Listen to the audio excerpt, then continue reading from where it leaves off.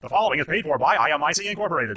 The Cure with Aimee Cabo is brought to you by IMIC Research. Life can bring many difficult situations: domestic violence, addictions, poverty, and even sexual abuse by your loved ones. Welcome, Aimee Cabo and The Cure. Good afternoon, and thanks for joining us today. I'm your host, Aimee Cabo, and this is The Cure. Our show is available live on the radio or through the app called The Cure. Our website is godisacure.com.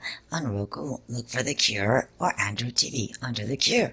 Later, the show will air on Sirius XM Channel 131, Sundays at 5 p.m., or as a podcast. I'm also joined by Dr. Boris Nikolov. Hello, how are you? We created this show as a safe space and to show that there is hope after going through difficulties, whether you're struggling or not, no matter what type. I'm trying to use testimonies to that effect and inviting professionals and speakers that can help with suggestions.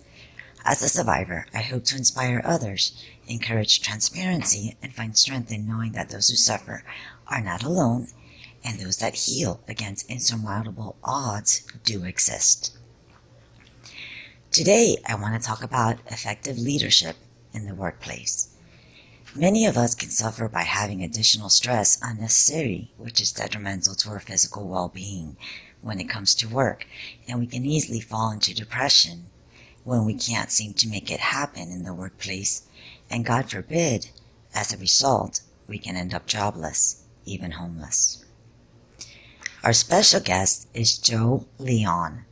Joe Leone is a globally recognized leader that has effectively navigated and led through the ever-changing culture challenges of the modern workplace over the last 30 years.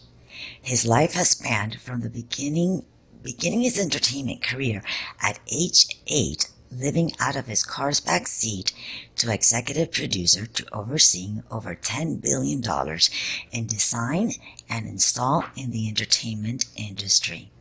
Joe, thank you so much for being with us. Aimee and Boris, thank you very much. Good morning. I appreciate the time that you've allowed us to have this morning. Just real quick, and my apologies. The last name is Leone, though. Oh. But a pleasure to be with you and to spend some time. Your story is amazing. For me to have the opportunity to talk to you is a blessing. Oh, thank you. The pleasure's mine. Trust me, Leone. Now that I've got it right. I read your bio that you started your career in entertainment at age 8, and you excelled as a senior vice president position, not without some ups and downs, I'm sure, along the way. Can you share some of them with us? Certainly. When I was preparing for the show this morning, I will tell you that we all go through challenges, as you admit, and why you've created this show. And part of it, as I go through this, I just am so impressed by the challenges that you have overcome. I sometimes look at mine and go, mine's just life. You had some serious challenges, but don't we all, right? And the challenges that we come in front of are ours, and no matter how big or small, if they're in front of us, they're large to us. But no, I've been blessed. It did start at 8. Third grade.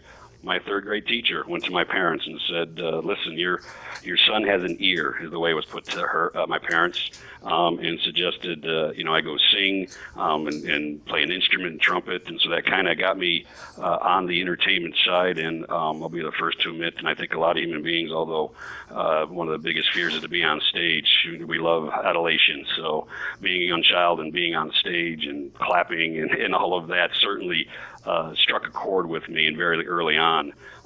Everybody around me knew who I was, and I was going to be in entertainment. And that was twofold. It was one, because I love doing it. I love singing and all of that. But it also, I'm a second generation Italian immigrant, and we moved to Phoenix, Arizona in 1967. And one of the common things that we have, and I try and tell people and try and in my leadership, is the lessons I've learned in the diversity of all of us, yet some of the things that we have so much in common. And so entertainment gave me the ability that